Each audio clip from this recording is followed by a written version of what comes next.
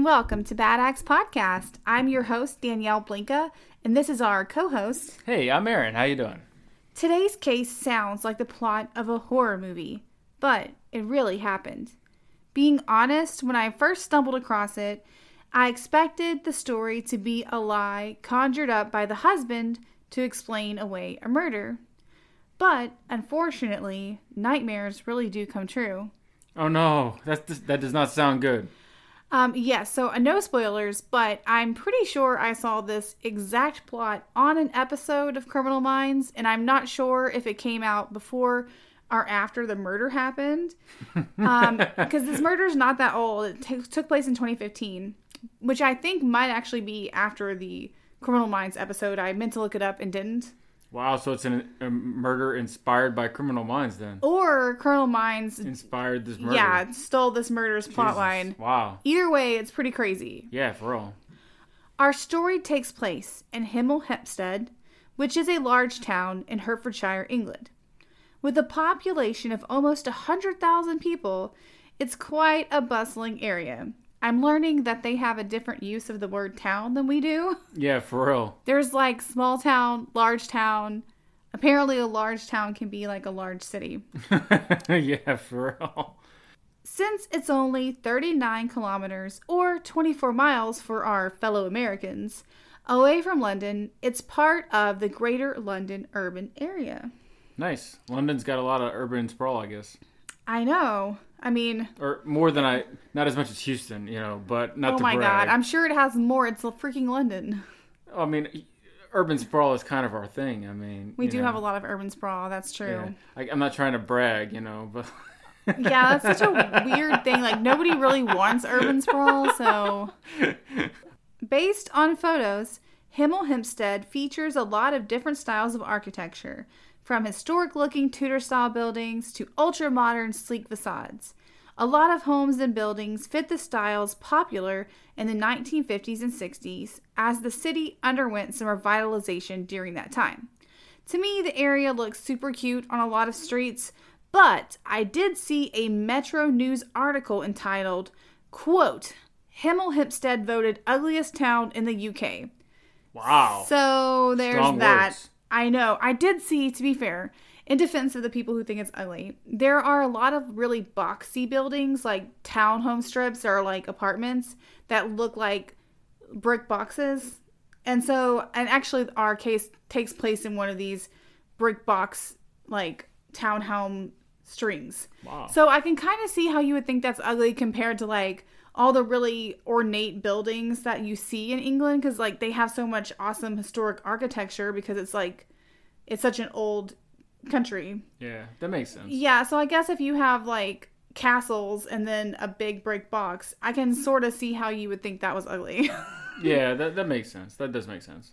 Okay, so in 2015, Hemel Hempstead was home to 37-year-old Nicola Cross, who was sometimes referred to as Nick or Nikki. A tall, vivacious woman with long blonde hair and an easy smile, Nicola lived on Dunland Road with her husband of 11 years, Daniel, who also goes by Danny. The couple had 2 small children, a 6-year-old son named Stanley and a 3-year-old daughter named Isabella, whom they loved dearly. According to reports, they had a close, happy marriage full of love. On September 14th, 2015, Nicola put her children to bed. With her husband Daniel away on business, she settled in for a night home alone. However, it wouldn't stay that way for long. Loud banging sounded at her door, so Nicola went to find out who was there. She found a man standing on her stoop, demanding for her to open the door. Uh-oh, that's not good. Of course, she refused because who honestly would open a door for anybody late at night that you didn't know, but especially a strange man who's banging on it? Yeah, for real, that's a call the cops situation, like right away. Yes, big red flag. Yeah, huge. And she agreed. Afraid, Nicola dialed the police and reported the strange man. Good. They arrived and found a confused man who seemed to be not all there. The police actually described him in their report as quote-unquote distant. They searched him and decided he didn't seem dangerous. So they let him go and left Nicola's home.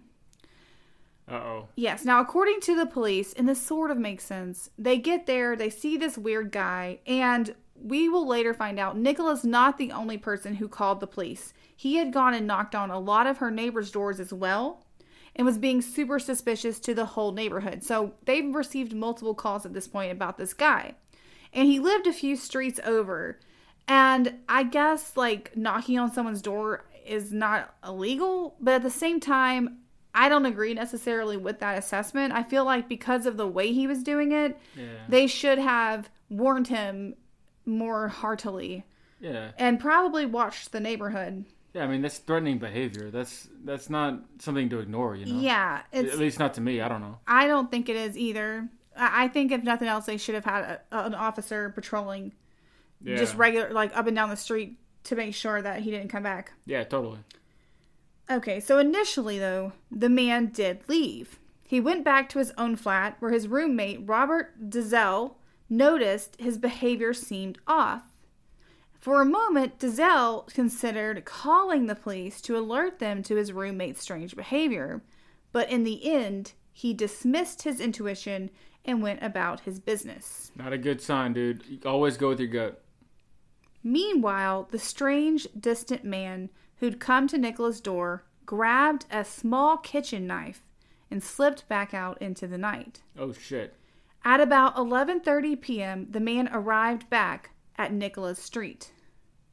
Now, he couldn't remember exactly which house belonged to Nicola, and first went to her neighbor's home. The strange man snuck around to the home's rear patio door and broke through it, slipping inside the house.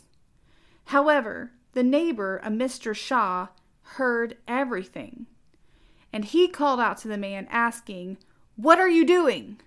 At the sound of Shaw's voice, the intruder fled the house, running into Nicola's yard next door. Wow. Now, Mr. Shaw is alarmed. I'm not sure if he was one of the people whose door was knocked on earlier. Chances are he was, because he was right next door to Nicola. But at this point, he knows someone's broken into his house. He's concerned. So he rings the police and tells them that this happened and asks them to come out. But at this point, no one knows that the man is still trying to continue with this reign of terror that he started. Well, sure. I mean, I feel like if you're Shaw, you're thinking you probably scared him off. The police are going to have a hard time finding him because he's run off into the night, right? Yeah, that's what I would think. I mean, once you call the cops, it's like, okay, you know, it's over. It's going to be dealt with, right? But not always the case, as I think we're about to find out. Now, in a twist, remember, the guy we believe was coming back for Nicola. Right. Ironically, he went to the wrong house, but when he fled the scene, he realizes he's in the yard of the house he wants. Okay. Yeah. So that's where he is at this moment. Right, that makes sense. Okay. Now, let's back up for a moment and go back to when Nicola gets off the phone with the police. She's obviously extremely afraid, right? Right, yeah. So she's feeling uneasy. She's not so sure that he doesn't mean her harm like the police were. So, after the police left her home, she called her husband to tell him about the frightening incident. And as she was explaining what happened, Nicola heard a sound coming from somewhere inside her home. Oh no, it's inside the house. It is inside the house. Since her children were also in the home, she couldn't just let the sound go ignored. She also couldn't try to run away or anything because, again, her kids are in there. She can't leave them. Yep. So she told her husband she needed to set the phone down for a moment to go investigate the noise. Moments later, Daniel listened as his world came crashing down. Nicola encountered the intruder inside her home, and he'd entered through a back window, which he smashed with a potted plant from her yard. The two faced off, with Nicola determined to keep the man away from her sleeping children. "Get out of my house! What do you want?" Nicola screamed. Then she let out a loud shriek. Daniel heard her say, "You don't need to do this." In response, a male voice said, "I do, I do." Nicola shrieked again, and then the line went silent. The intruder stabbed Nicola in the torso a total of 10 times. He started the attack with the small kitchen knife he brought with him, but took a second, larger knife from the Cross kitchen to continue. Because of the extent of her wounds, Nicola quickly faded into unconsciousness. As she died from her wounds, her killer crept into her children's bedrooms and roosted the kids from their beds. Then he tried to lead them out of the home. Fortunately, he didn't get far. Good. I was worried that the kids were going to get it too. Yeah, so small blessings. The whole time, though, he is after these kids. So what ends up happening is Mr. Shaw had called the police to report his own break-in. Right. And while the police are at Shaw's house investigating, they hear the scuffle and the screaming from Nicola's house, look over and see the fight happening through a window. So they run to the yard. They can't get in through the front door to help. But they end up encountering the actual killer in her garden trying to leave with one of the children. Jesus. I mean, it's good that they got there in time to help the kids, but like that's heartbreaking if you're the husband, you know? I know. To know that he's on the phone. Were literally right there. Yeah, he literally is on the phone with her too. Like he's hearing all of this happen. That's the part that really stood out to me as seeming like a horror movie or like something totally fake, because it is something that you see in horror movies. It is the plot of an episode of Criminal Minds. I'm like 100% sure of this, where like a husband has to listen to his spouse being attacked.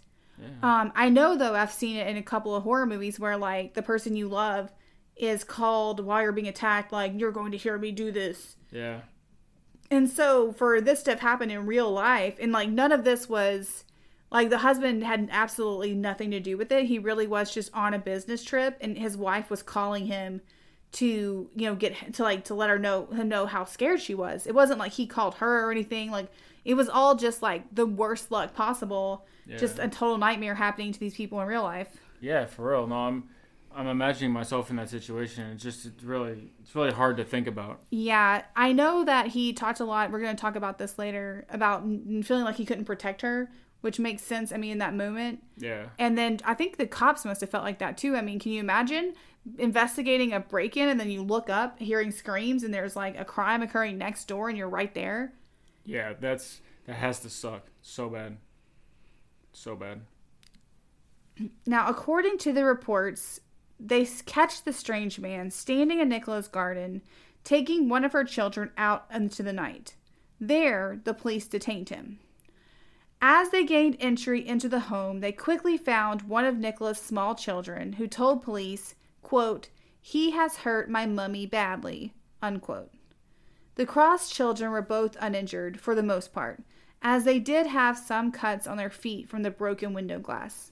Authorities attempted to save Nicola, but it was just too late. I mean, she had 10 stab wounds, and essentially she bled out on the floor. Yeah, I mean, that's not surprising, but man, that's so sad. It is. Inside the home's bathroom, they recovered the murder weapon, a small, broken kitchen knife covered in Nicola's blood.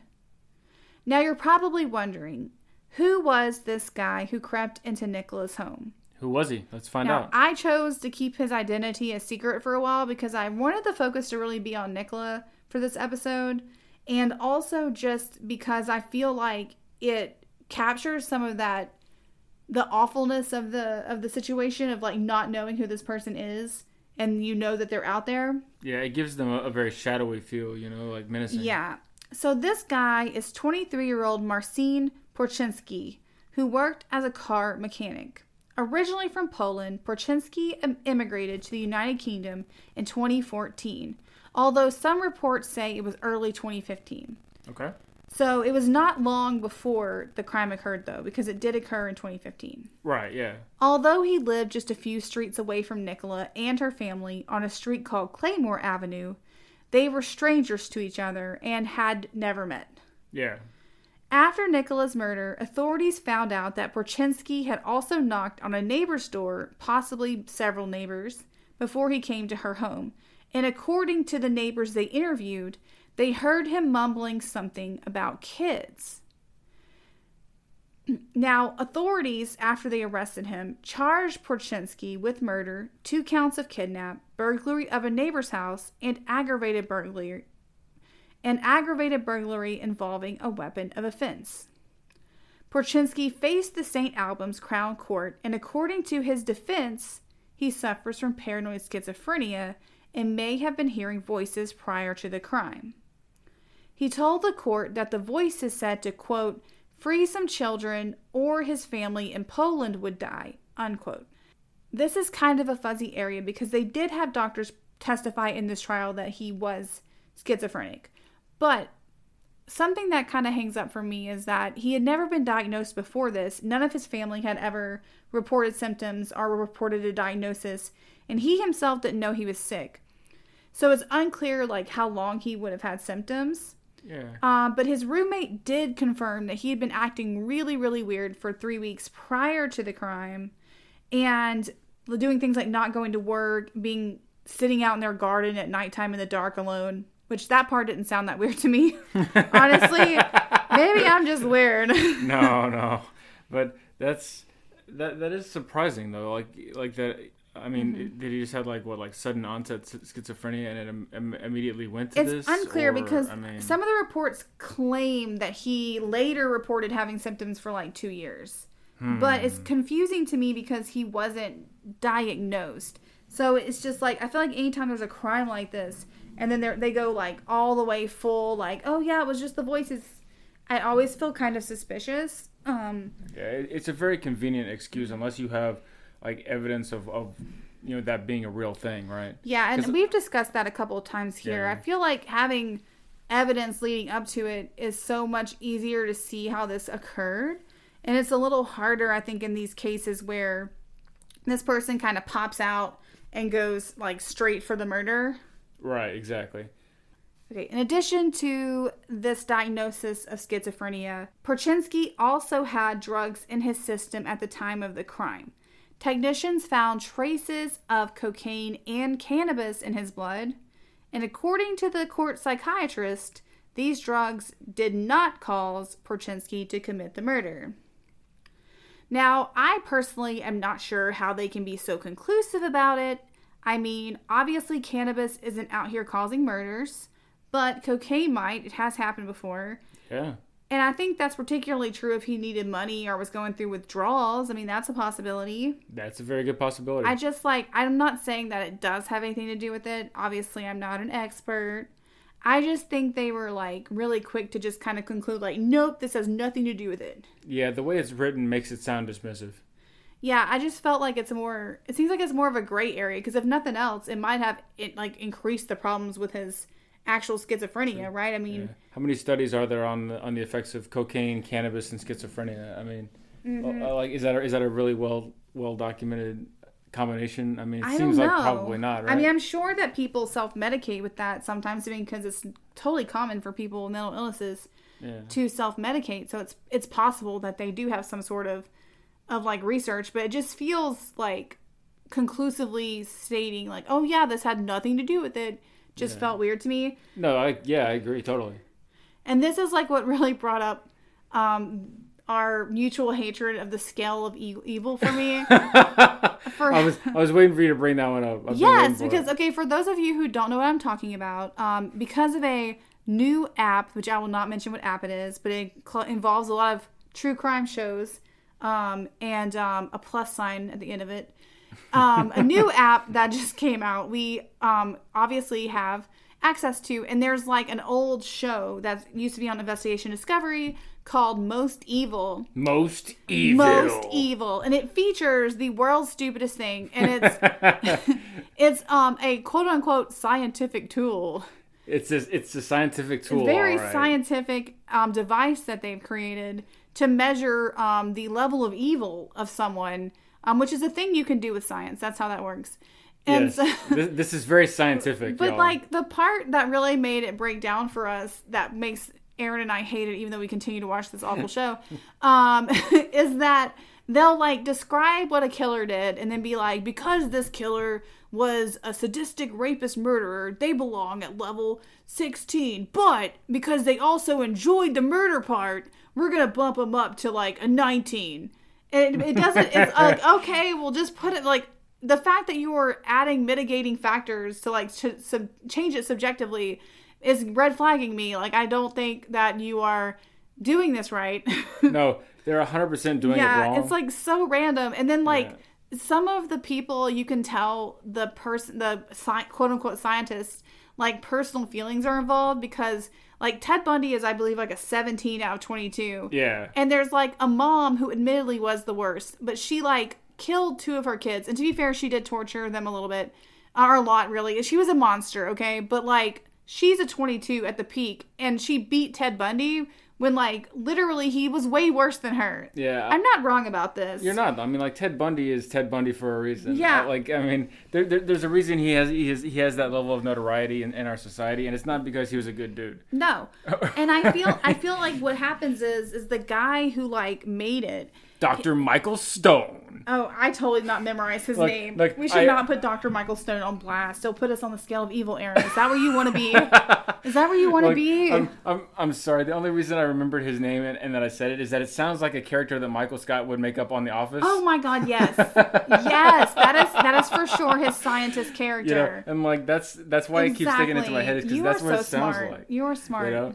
No, like the whole show is so ridiculous, and like honestly, just the whole scale of evil business. It's so ridiculous. Of evil. We've started creating our own scales over here that are completely subjective and have no meaning whatsoever.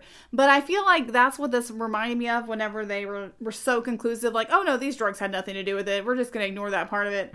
It's like, it reminded me of the scale of evil. They were just like, well, because the drugs were, not as bad as the schizophrenia, we're just going to put his ranking right here on this, like, over here. Yeah. It's a very scientific analysis. It's very scientific. They conducted. It's science.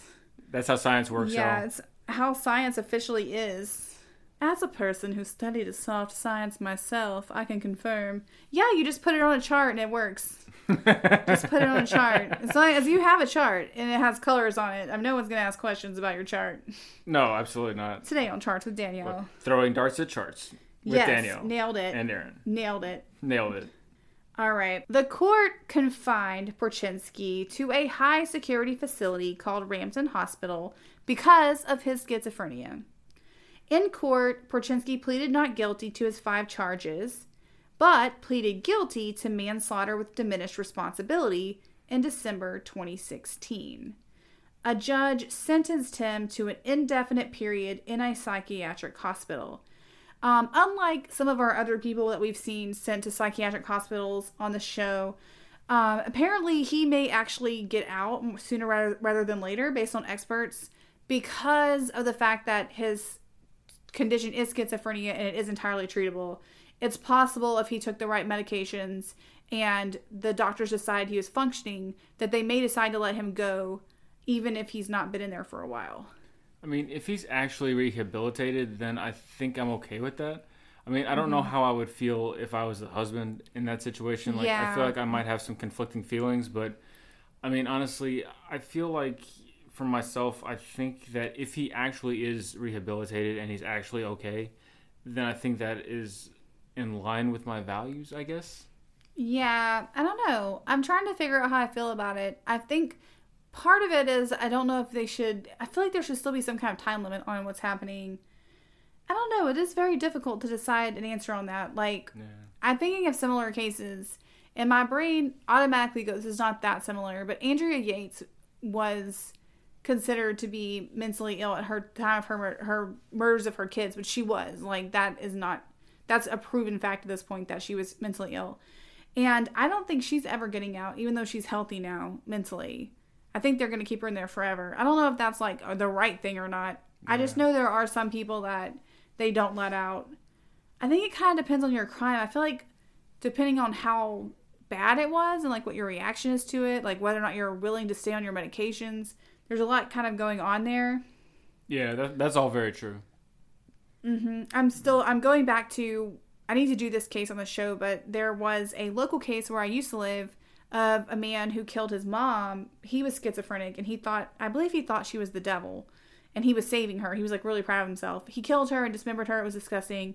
And I think he was eventually let go not too long ago, but he was in a hospital for a long time, and people were, like, really opposed to him getting out because of how brutal the murder was. Yeah. Even though he had been medicated and was doing, like, fine mentally.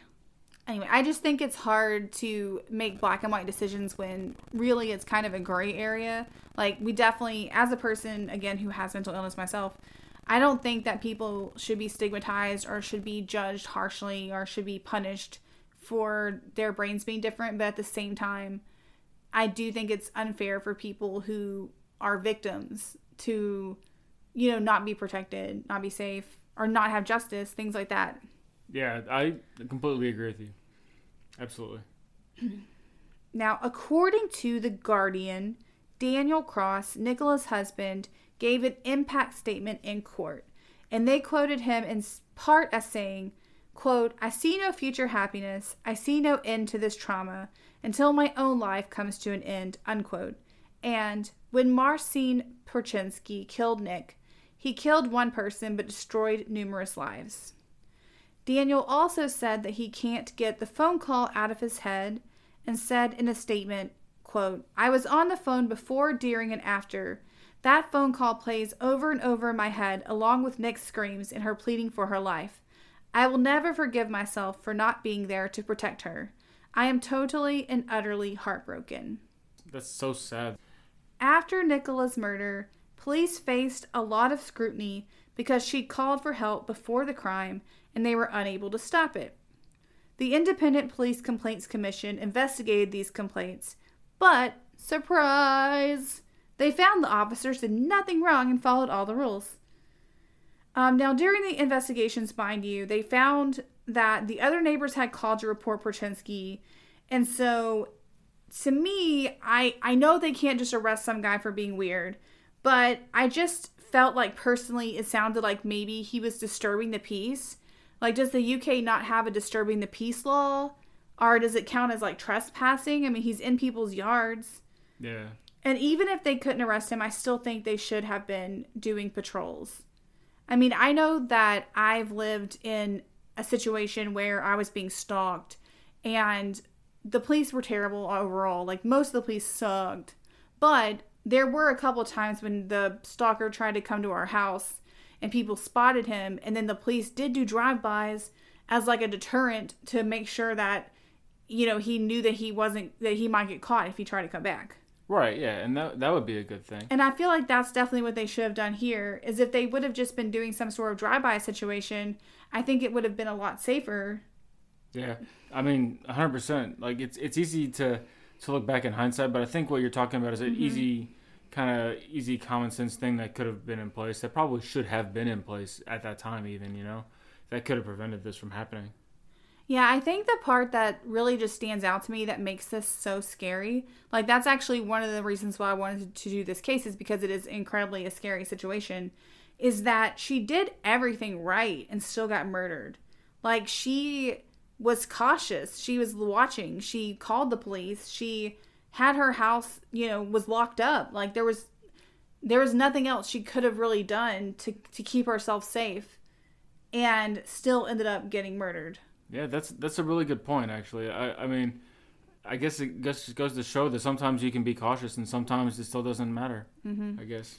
Now, this IPCC report did agree with Nicola's husband, Daniel, that the officers should have notified her that they released Porczynski instead of detaining him, because this part sort of gets overlooked in the story, but she didn't know what happened after she called the police. Like, they didn't come back and tell her or call her and say, like, just to let you know, ma'am, we released him.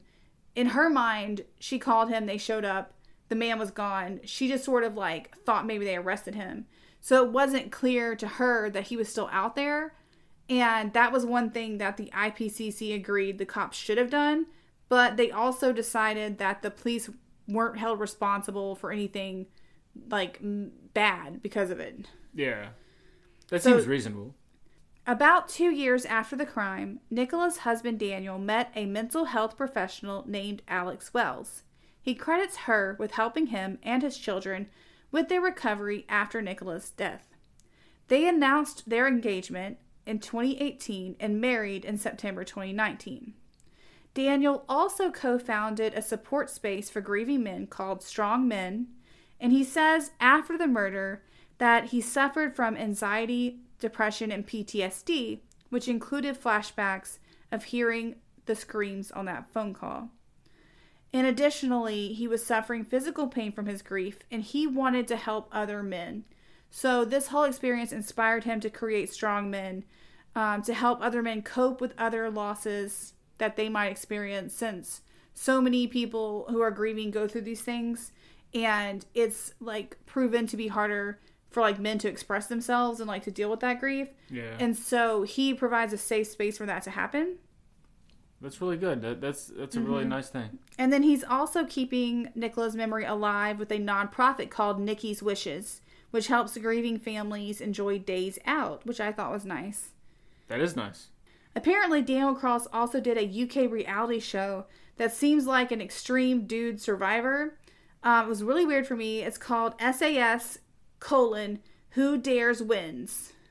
That is a fantastic name. Yeah, and it's got big I'm a man energy. I'm a man. Not to be a hater. That was just my impression. They're like, it's got like military vibes, and they're like outside, and they're being big men. Tough guys. TM. Yes, not trademark. To be making fun of tough guys. It's just like, that was what stood out to me. I was like, okay, so it's like a bunch of like athletically looking dudes that are like gonna compete in this, I guess, desert, or like, I guess, physical strength stuff. Like, are they running? Are they carrying items? I don't know. Like, we don't have that show here.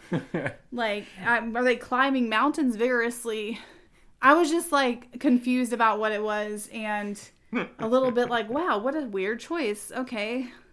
Like, I'm not trying to judge you guys, but that's a very interesting choice. Yeah, we watch a lot of 90 Day Fiance, so we can't really judge anybody. No. I have an active fantasy about being on 90 Day Fiance. Not with a new fiance. I know. Yeah, I have a plan. Okay. Anyway, so back to the show. That wraps up our story for today. It's definitely a tragic tale, and I think a common nightmare come true in real life. I think that it's extremely scary. But I am actually inspired by the strength of Nicola's husband and family in recovering from this incredible hardship, because I feel like they have done a terrific job in like making something good happen. Like, I don't want to say positive, because anytime someone's been murdered, it's just not a positive situation. But to still make good things come about for others is still like something that really inspired me. If you enjoy listening to Bad Acts, please give us a 5-star review on Apple Podcasts and subscribe wherever you listen. We also have a website that's called badactspod.com. It's a super fun website. There's lots of cool, sad, scary photos that I loved that you will enjoy. So go there. It's the best website on the internet. Is it? It is. Like, I want to promote us, but I'm trying to be realistic to these people. All right, look, google.com maybe is number 1, and then like badacts.com number 2. All right, I'm not going to put you in charge of ads, because Aaron gets a little bit excited. Also, please follow us on social media at Bad Acts Pod. And if you want even more Bad Acts, we have a Patreon with exclusive content, and the handle there is, you guessed it, Bad Acts Pod. As always, thank you so much for listening. We love you. We think that you are a beautiful, shining ball of joy. And we're happy to have you in our lives. And until next time, bye-bye. Bye.